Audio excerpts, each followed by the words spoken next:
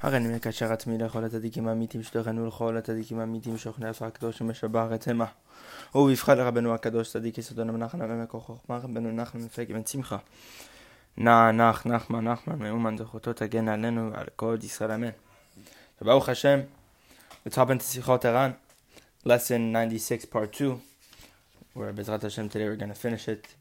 We already talked about in last episode how Rabbeinu explains a person needs to accustom himself to entering the world to come, to live in the world to come, as if he's already there. And the way to do so is to separate oneself from the desires of this world. Because the more you're attached to this world, the more you're attached to the desires of this world, the more you are contingent on that thing, and the less happy you are as a person. The more you need of that to actually be sustained. We know the famous Gemara which says a person does not die with half his ta'avato be'ado, half his desires in his hand. The more you try to put yourself under the dominion of this world, the more you fall under the more you need this world, the more you need the desires of this world, the physicality of this world, the more it takes away from you, the more it demands from you. And therefore, it sucks you into something which makes you constantly draw and run after it. And it sucks you into this never-ending desire for physicality, for materialism. And that falls with all the desires. Kavod, the sexual desire, food, drink, everything. And Rabbeinu, we're going to continue on this idea. We discussed at the end of last podcast, Halakha Chamim say at the end of Masechet Uktzin that Hakadosh Baruch Hu will give each and every tzadik 310 worlds, and more on this idea we're going to discuss right now. You want to know how the tzadik builds these 310 worlds?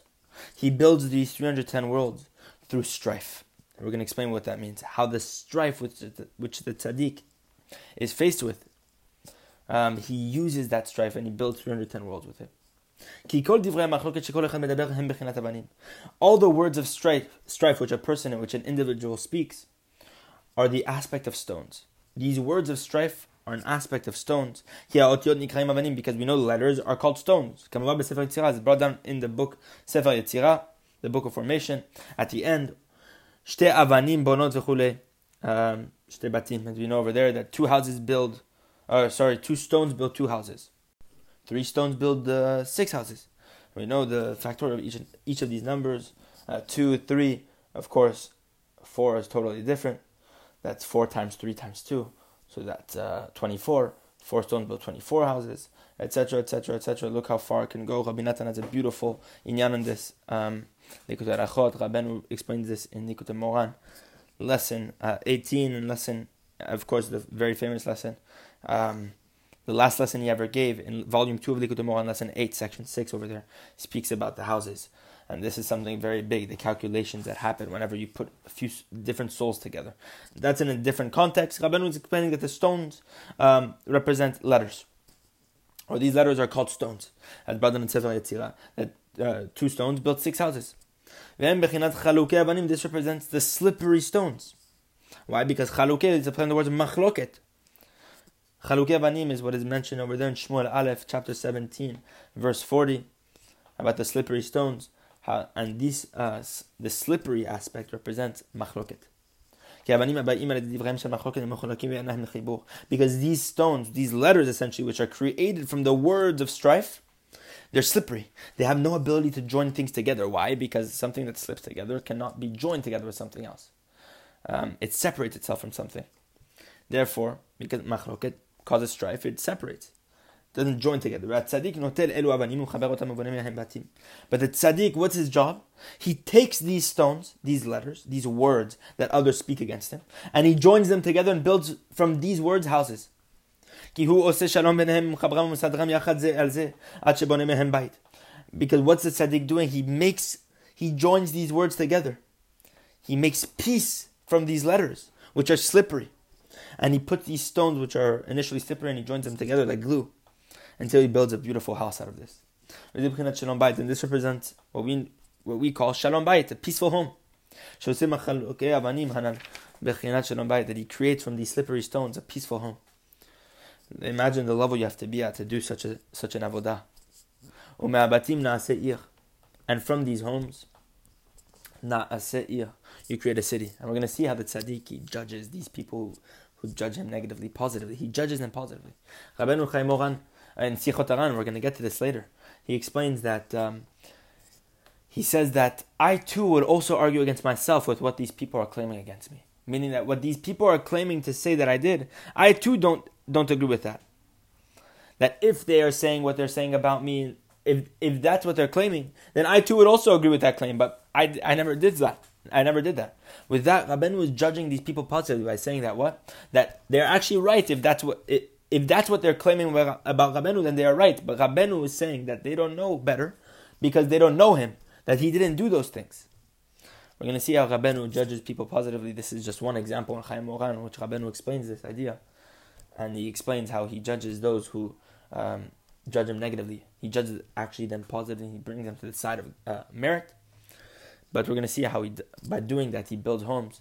He builds batim. And what we just talked about above, he builds these 310 worlds. So from these homes that the tzaddik builds, with the joining together of these stones, these words of strife, he builds a city.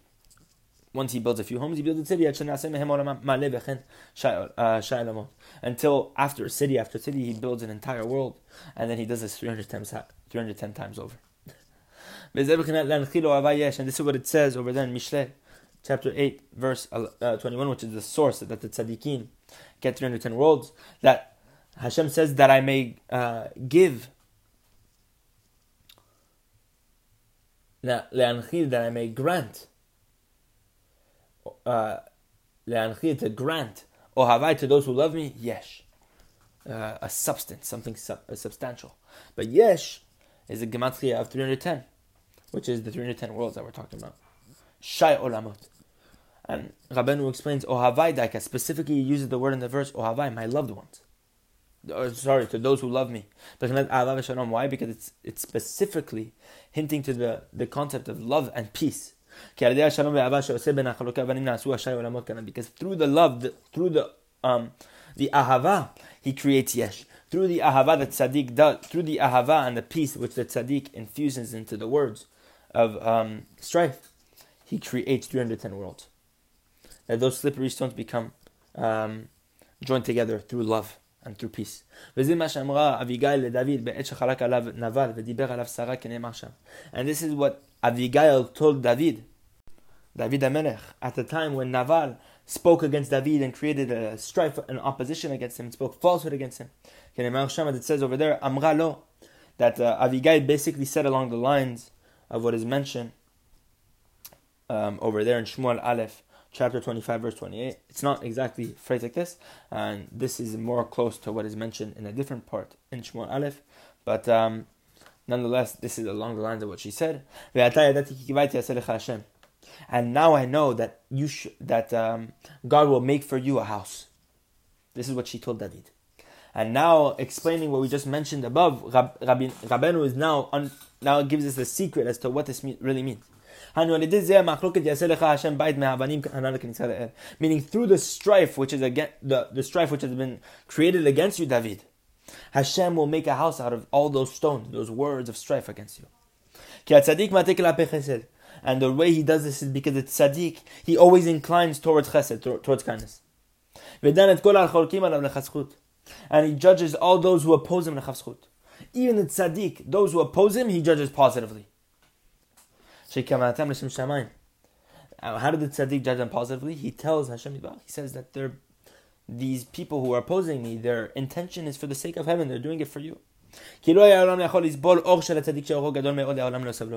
Because the truth is, the world cannot endure the light of the tzaddik. The light of the tzaddik is so great, the world cannot tolerate it. And it's also because the tzaddik has many accusations, many great judgments against him. The true tzaddik especially. The greater the tzaddik, of course, the greater the opposition. This is why we see with Rabbeinu, the opposition that still exists. The greater the tzaddik, the greater the opposition. We see this with Moshe Rabbeinu, and time again with all the great tzaddikim. in our history. Therefore, these people oppose the tzaddik, and by opposing the tzaddik, they actually silence those supernal judgments and accusations.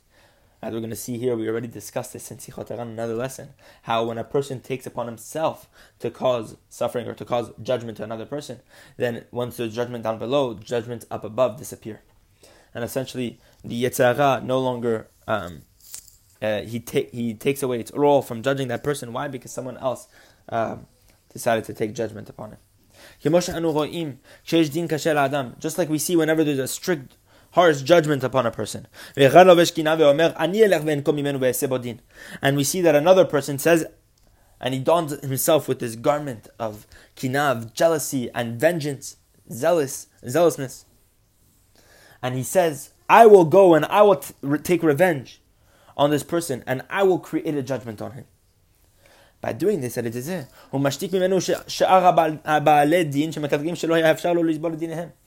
this, he silences all the other judgments and all the other accusations from all those accusing angels up there that he would never be able to tolerate in a million years. Essentially, what this man is doing by creating opposition against him is actually a chesed. It's actually a kindness. Why? Because the accusations which he was supposed to have from on high were much greater and were much more intolerable than the ones that are being brought to him by this man. We see that this man bringing him revenge is actually a very great benefit to this person. Because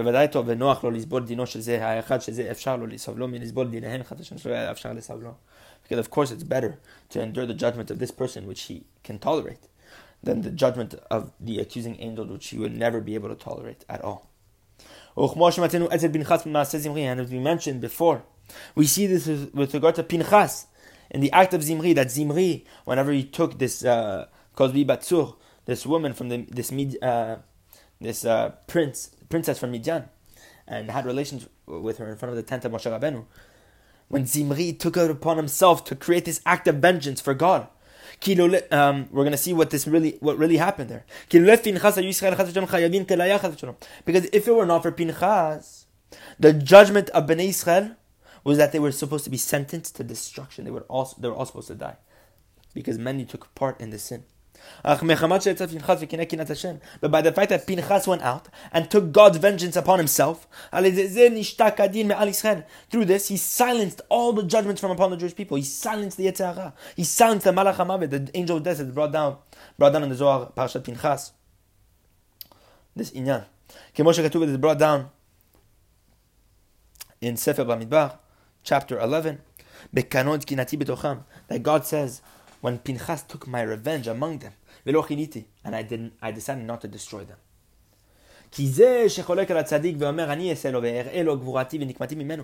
Because one who creates opposition against a tzaddik and says, I will show him my strength and I will show him my revenge.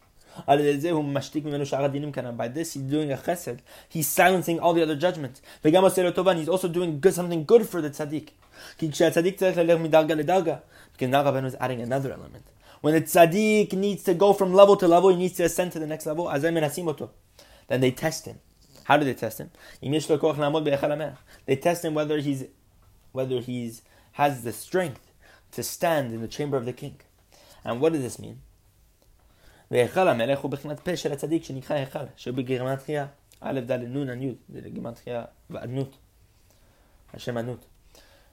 what is the chamber of the king? The chamber of the king is the mouth of the tzaddik.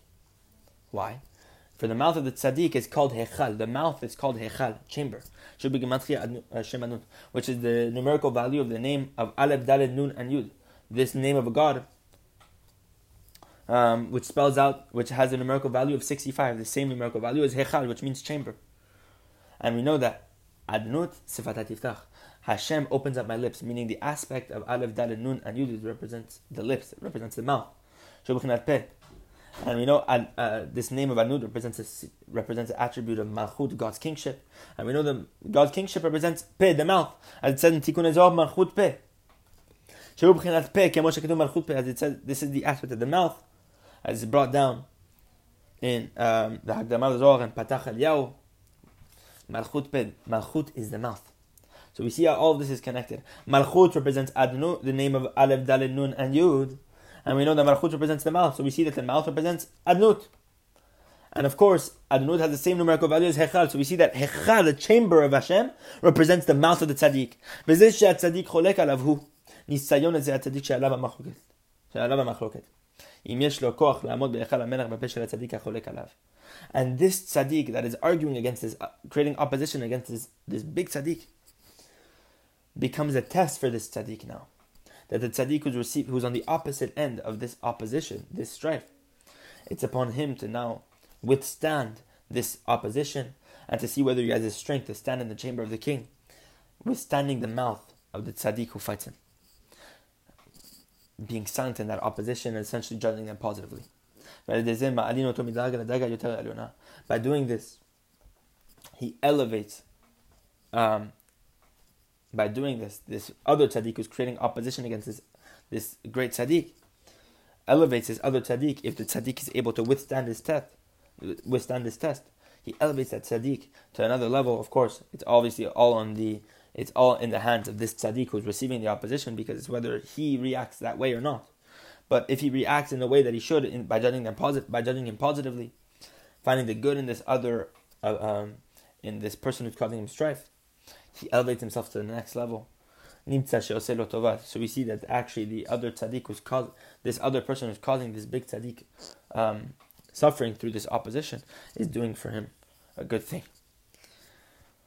That's a sign for us, those people, of course, like simple people like us, that whenever we are in the face of opposition, we too should be silent.